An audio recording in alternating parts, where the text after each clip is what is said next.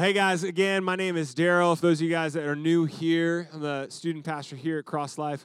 We're just excited that you're hanging out with us. Again, if it's your first time, I hope you filled out a card for us so that we can follow up with you and do what we can to try and get you connected in here, not just here on Sunday nights, but also on Sunday mornings in our small groups, because that's where a lot of our connections really take place, and we start to develop more relationships and friendships there. So I just want to encourage you to be a part of that.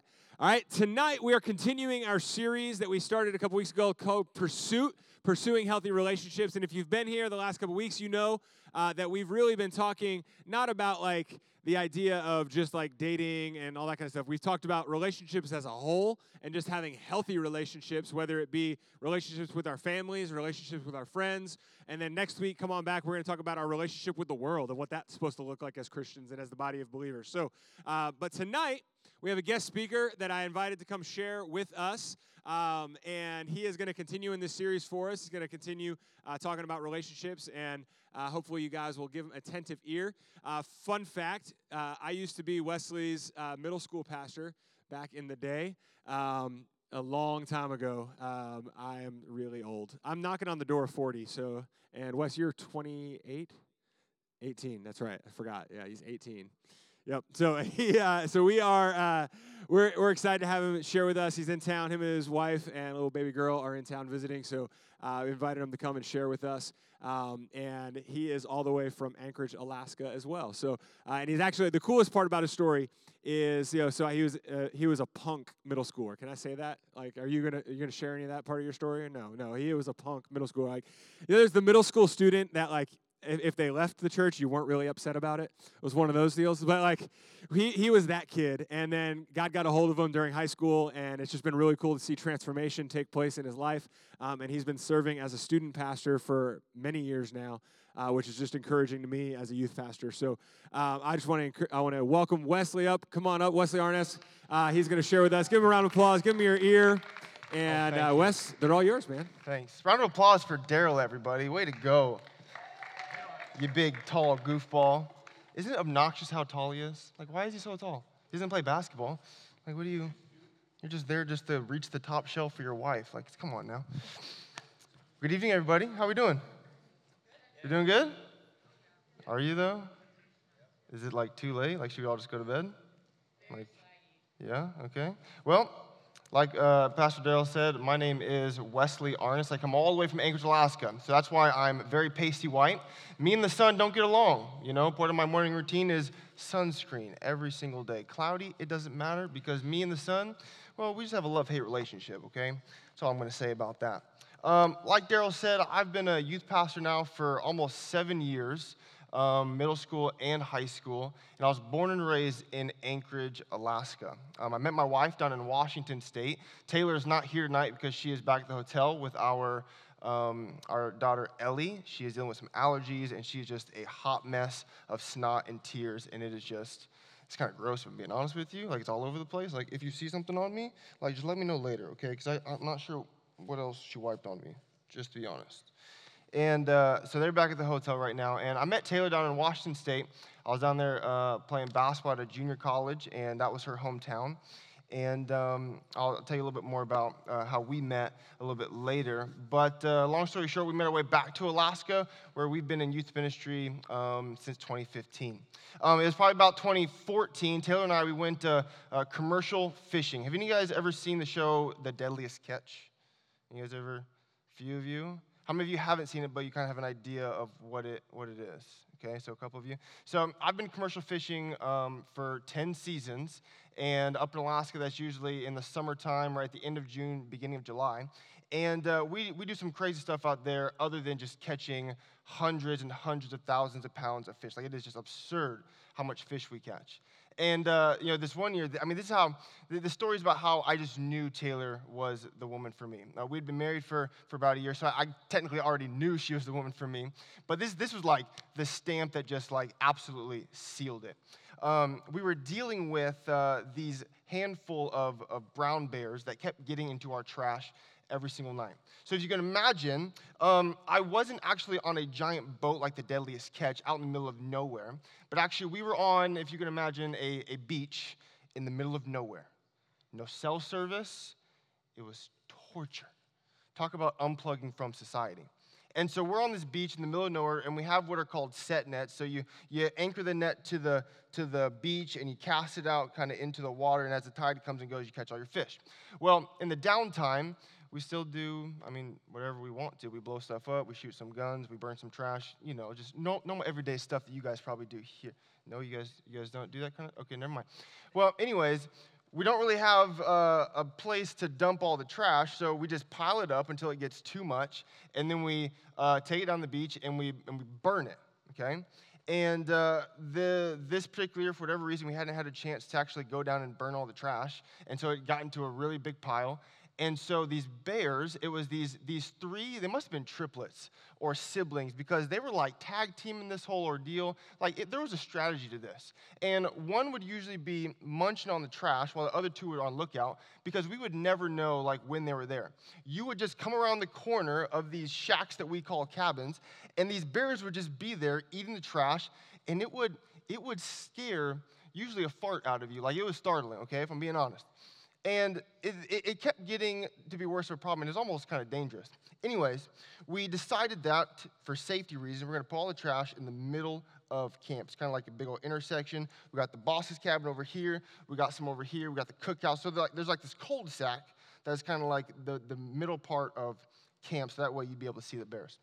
Anyways, one night, I'm up at a friend's cabin. We just got done working a long shift, and we're just talking. Then we start to hear some rustling in the trash cans. Sometimes the middle schoolers, they see something good in the trash can, they're just like, oh, what's still in there? The bears are going through the trash, and they're starting to munch on it a little bit, and we can see one of them from where we are in our cabin. So one guy grabs a shotgun, we run down, and as soon as we get from about me to you, one of the bears sees us, and they all turn their heads and look at us. So I'm standing behind this guy, and he's got a 12-gauge shotgun pointed at these bears, and we're waiting to see what they do. In the meantime, I look past the bears because my cabin is behind them, where Taylor is by herself with a shotgun that we had placed in there. Now, I love America. I love guns. So naturally, I painted my 12-gauge shotgun to look like an American flag. Pretty cool, huh? So that's what we had out there. I see Taylor come running out the door to see what's going on. And have you seen that video where the toddler is kind of running around the corner, and then the dad scares him, and he goes, oh, and he runs away real fast? That's the face Taylor made when she saw these bears. She runs back in, and I kid you not, it must have been 2 seconds later. She comes whipping out that door, 12-gauge American flag shotgun, blonde hair waving in the wind. I think an eagle went across the sun. I heard a Blake Shelton song in the background. I'm like, this is my woman. And that's my wife in a very long, exaggerated story. It's all true, though. And so that's how I just knew Taylor was the girl for me. Also, we got a lot of other things in common. We also like sports. Any of you guys like sports? You guys play any sports? Any basketball players? Any football players? Any swimmers? I knew you were back there, Tristan. Any wrestlers? A couple of you. Did I miss anything? Water polo? Okay. I heard that one this morning. Any chess players? Is chess a sport? Chess isn't a sport, is it? Is chess a sport? I got a thumbs up back there. Am I missing anything? Cheerleading isn't a sport, so I'm not going to go there. I just made some enemies right there at Pasadena. I just saw some girls roll their eyes back so hard, I'm not sure if they're going to roll back forward. Taylor and I, we love playing sports. We love basketball. I grew up playing football, track and field, baseball, just a little bit of everything.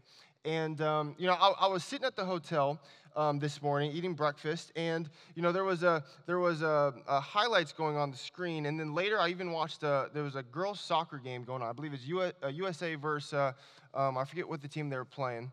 But it made me think, what if all sports were played without running? What if you could only walk in sports? Wouldn't that make things a little bit funnier? Have you seen those videos where people play one-on-one football and you can only walk, you can't run? Have you seen this? It's hilarious because you just wait for that one slip up and then you got them. I mean, they down, set, hike, and they're getting this walk going on and do a little juke and then bam! You guys have seen those, right? Imagine that, but with soccer. Can you imagine? What about basketball? Like no running, 1 foot on the ground at all times. Wrestling, well, I guess you're already walking, wrestling. You kind of like roll around. That's kind of weird. Volleyball, that'd be tough. Volleyball. You know what I'm saying? That'd be difficult. Water polo? Well, that's impossible unless you're Jesus, because, you know, the whole walking on water thing. So, I mean, but that would make things very difficult, wouldn't it? And they wouldn't be that fun either. I mean, there's a reason why we allow those kinds of things in sports. It makes them better. Now, they would be funnier, but they wouldn't be better. And so maybe you and I don't have much in common because I am from the great north, and maybe you guys were born and raised here. But one thing we do have in common, at least I could assume with a high chance of probability of being right, is that every single one of us at one point crawled and then walked and then ran. Studies will actually show that if you walk before you can crawl, you will actually more likely to have development problems. And so I could make a strong guess that every single one of us at what point learned to walk before we actually ran.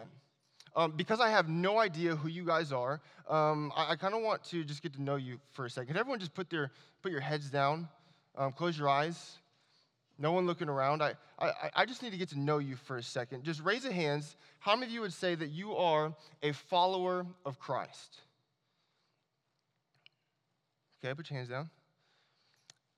How many of you still live in a house where your mom and dad are still married? Okay. Last one. How many of you would say that your parents' marriage is one that you want to have when you get married? Praise the Lord. You guys can look up. You see, when it comes to relational success, it's no different than, a lot of areas in life. When it comes to finances, when it comes to career, success in life takes time. And if we want to have healthy relationships, if we want to succeed in the relationships that we wish to have, well, really, we need to not jump the gun. We need to learn to walk before we can run. And so tonight, what I want us to do is I want us to look at Scripture and see what Scripture has to say, because I have my own opinions when it comes to relationships in regard to dating and marriage, but I think it's interesting what we find in Scripture. And I think that as we talk about pursuing relationships when it comes to dating and marriage, well, you and I, we need to learn how to walk. We need to learn the basics before we actually run. If we want to have a successful, healthy marriage, we can't assume that what our parents have came overnight, because it didn't. It takes time. It takes development. It takes struggle. It takes the good times and the bad times. So what I want to do tonight is I want to walk with you through Scripture, a few ways that we can learn to have healthy relationships. Are you guys ready to walk with me? Say, let's go if you're ready. All right, so this side's ready. This side, not so much. If you have your Bibles or your phones, go and open them to the book of Ephesians. Ephesians is in the New Testament, and we're going to be in chapter 5 tonight, only chapter 5. And like I said, my goal tonight is to really walk with you what it means to walk into healthy relationships. Because I think what we're going to find is something that we don't really expect. And I'm not really the first pastor in history to talk to you about walking. Do you guys realize that? Like, there were pastors centuries before me talking about walking. The author of the book of Ephesians, Paul, he wasn't necessarily a pastor, but as he wrote to this church at Ephesus, he was talking to them about walking. And so if you're taking notes or on your phone, or if you're writing some down, I want you to write down this first step that we need to do to have better relationships. The first one is this, that we need to walk in love. Look with me. In Ephesians 5, verse 1, we read, "Therefore, be imitators of God as beloved children, and walk in love as Christ loved us and gave himself up for us, a fragrant offering and sacrifice to God." You see, when I say walk in love, I am repeating the words of Paul. And Paul was not talking about necessarily a literally a literal path that you would walk, but he is trying to get this truth across to his audience that they need to live a certain way. In chapter 4, he just got done talking about ways that they should not live. And now he's telling them how they should live. And in order for us to walk in love, well, we see actually the first command before that. Do you notice in verse 1? He says, therefore be imitators of God. Imitators. What does it mean to be an imitator of God? I mean, we've already been created in his image, right? We are image bearers of the creator of the universe. We have been given characteristics in our design that reflect who the Father is. So then how do we use those characteristics? How do we use those attributes is the question. Because if we're going to walk in love, we need to figure out how to walk in the one who created love. You see, God is the only source of real love. You guys know that? God is the only source of true love. Everything outside of that is wrapped up in lust and pride and the things of the flesh. So apart from God, we can't have love. So we need to learn how to walk in love. We need to be imitators of him. He goes on to say, be imitators of God as beloved children and walk in love. And then he gives us the example to follow. He says, and walk in love as Christ loved us and gave himself up for us. So that's the example. He gave himself up for us as a fragrant offering and sacrifice to God. If you and I want to have healthy relationships, we need to learn how to walk in love the same way that Christ made the example for us. You see, Christ gave us a clear example of how to serve others. I mean, the creator of the universe, the one who is at the very first verse in the Bible, Jesus Christ, he is the one washing the feet of his servants. Those roles are backwards. Someone should have washed his feet, and rather he took it upon himself to clean the filthiest part of his own followers. So I wonder if you and I have that same attitude.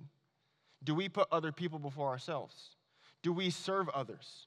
When someone else gets credit for something, do we encourage them and say, man, that's amazing, praise God? Or do we try to say something to steal that joy from them? Do we try to do something to put ourselves in the spotlight? Are we imitators of God, and do we walk in love the same way that Christ humbly sacrificed and served the people around him? You see, I knew that Taylor was the woman for me long before that story about the American flag shotgun. You see, I knew by the way that she walked. Now, the way that she walked caught my attention, but the way that she lived caught my heart. You see, when we were in college, we were part of a college life group. We were both serving in the middle school small groups, but the college life group is where we really got to know each other. And I remember one time we got together for a movie night, and I'm sitting in the back, and she does this little like waddle over to the light switches, and then her little power walk back to her seat on the other side of the room. And it was about this wide. And in the most non-creepy way that I can say it, I watched her the entire time. See, the way that she walked was so unique and just beautiful is what it was. See, that caught my attention. I knew that was the girl for me. And as we started to build our relationship, and as I started to see how she actually walked in everyday life, see, that caught my heart. You see, the way that she physically walked caught my attention, but the person that she was, that's who I fell in love with. You see, the character that she had is the person I fell in love with. The way that she served middle schoolers, the way that she cared for other people, the way that she would humbly put others before herself. See, this is the way that she walked. This was her everyday life, and that's what Paul is trying to get across. How do you live every day? Are you imitating God, or are you imitating the world? Do you walk in love, or do you walk in lust? Do you walk in love, or do you walk in pride? This is a question of everyday life. Well, Paul continues, actually. And if you look down at verse 15, he says, look carefully then how you walk, not as unwise, but as wise, making the best use of the time because the days are evil. Therefore, do not be foolish, but understand what the will of the Lord is, and do not get drunk with wine, for that is debauchery, but be filled with the Spirit. You see, the second thing that I want you guys to take note of, so we need to walk in love. The second thing is that we need to walk in the Spirit. First, we need to walk in love. Secondly, we need to walk in the Spirit. And this is really a question about how are we fulfilled? Because every single one of us, though we may be from different parts of the world, though we might be from different backgrounds, every single one of us has something within us that needs to be filled. There's a hole within us that we are searching for purpose. We are searching for fulfillment. And at this time in your life, this is the most relational part of your life. You are fighting for security. You are fighting for the confidence of your peers. You are fighting for the approval of those around you. And I want to ask this question, what do you desire? What do you desire? Because what you desire is what you ultimately turn into. Not only that, whatever you fill yourself is what you end up living like. Do you notice how he says, do not get drunk with wine, for that is debauchery, but be filled with the what? What does it say? With the Spirit. Now, Paul's referring to a substance in which you are going to physically be altered from your ability to make sound judgment. And I completely agree with him. But you and I, when we fill our soul with things that are of temporary fulfillment, you and I are going to find the exact same problem in that our judgment is going to be altered. You see, studies would show that half the people in this room watch pornography on a daily basis. On a daily basis. That the average person is being introduced to pornography at the age of 11. That is before middle school. And I want you to understand that pornography doesn't just make you feel shameful and humiliated. It might make you feel fulfilled in the moment. But what it is doing is it is filling your soul with something that will not fulfill you. Not only that, it is setting you up for failure. Pornography is ruining so many marriages that have been together for many, many years. Not only that, I believe pornography is destroying marriages before they actually even happen. This is why.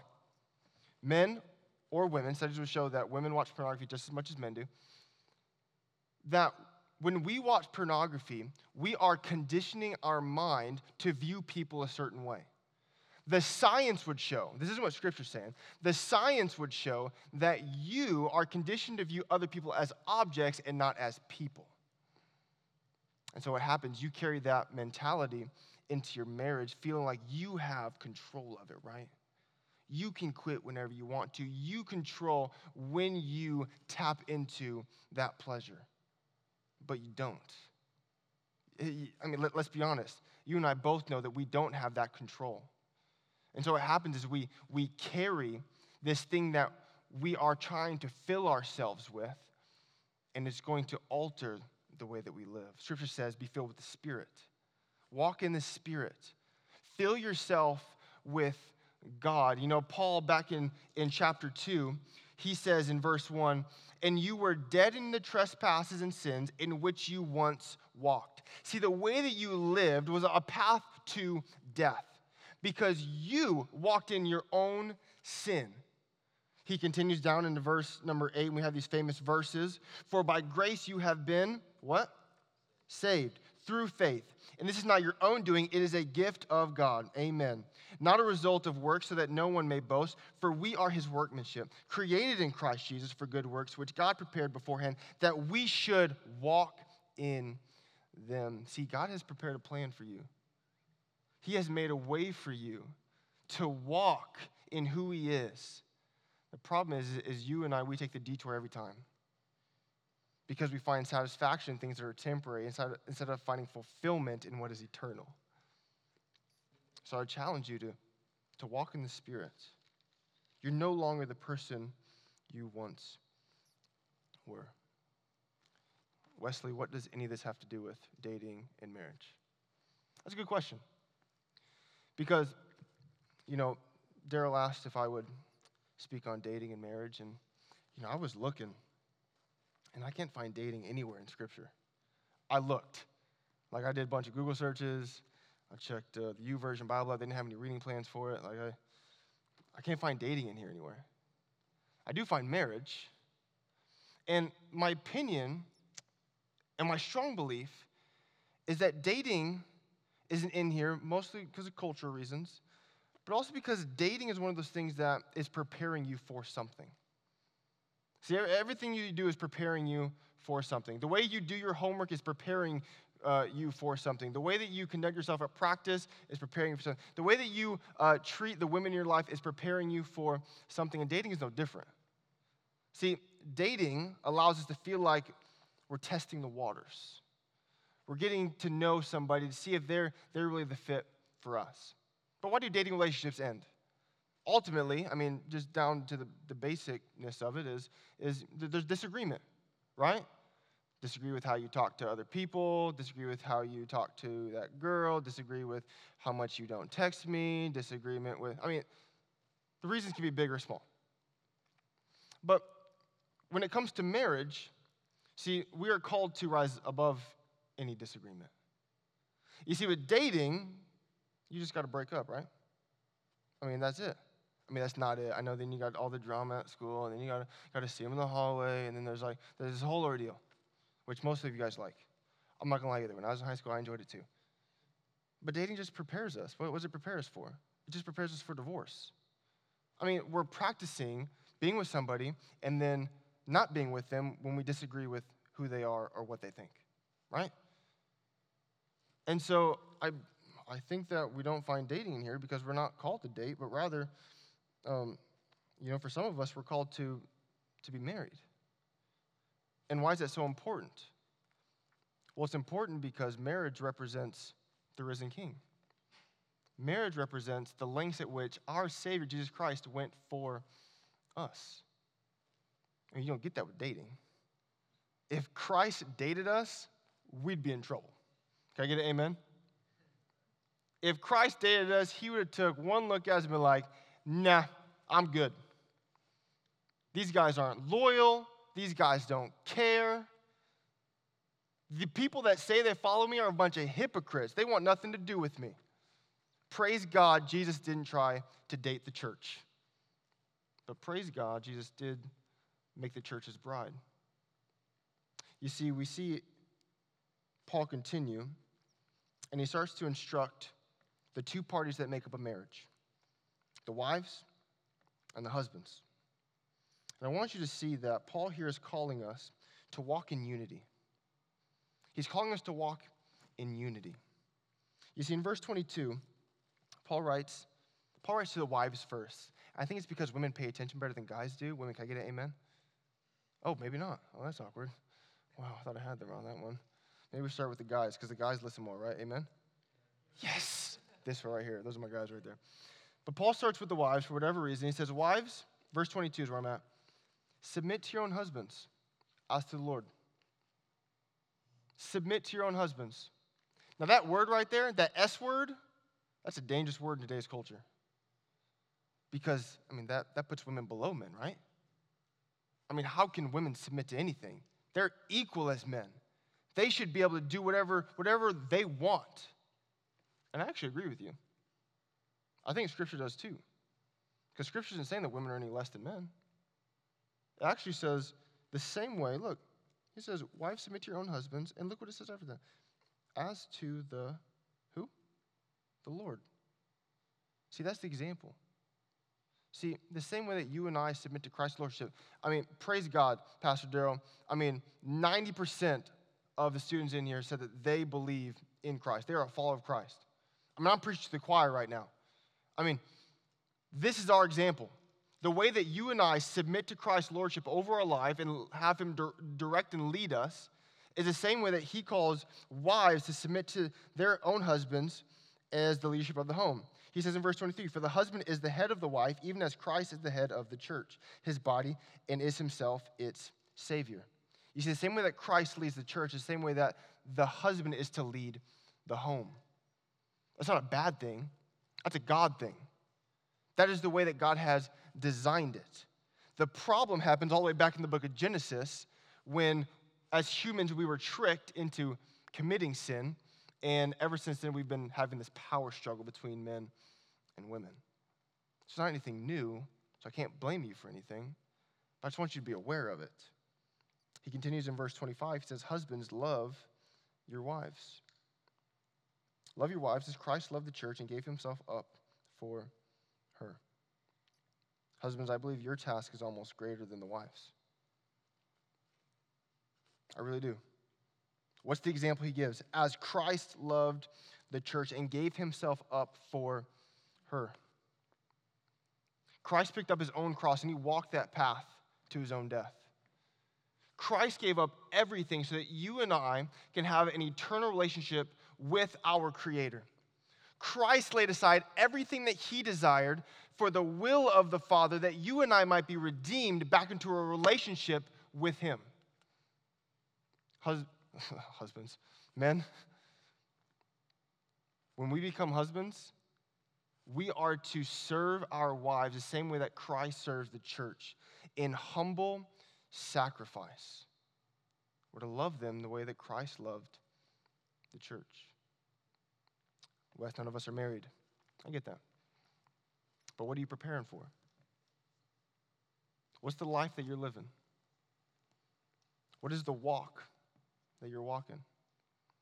Do you walk in love or do you walk in lust? Are you walking in the Spirit or are you finding these temporary things in life to fill a hole that only an eternal Savior can fill? You see, if you just raised your hand earlier just because you feel like the person next to you did, I would plead with you. Quit filling your soul with something that's not going to last. Quit trying to find fulfillment in things of this world because it's not going to work. Would you put your faith and trust in the one who gave up everything for your soul? So I want to pray for us. So as the band is coming up, I just want to challenge you guys. How are you walking? How are you walking? Do you walk in the Spirit through the power of Jesus Christ? Do you really want the relationships that we say that we want? And if you are, what are you preparing yourself for?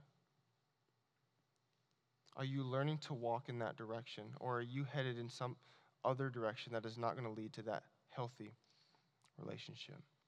Heavenly Father, I thank you for tonight.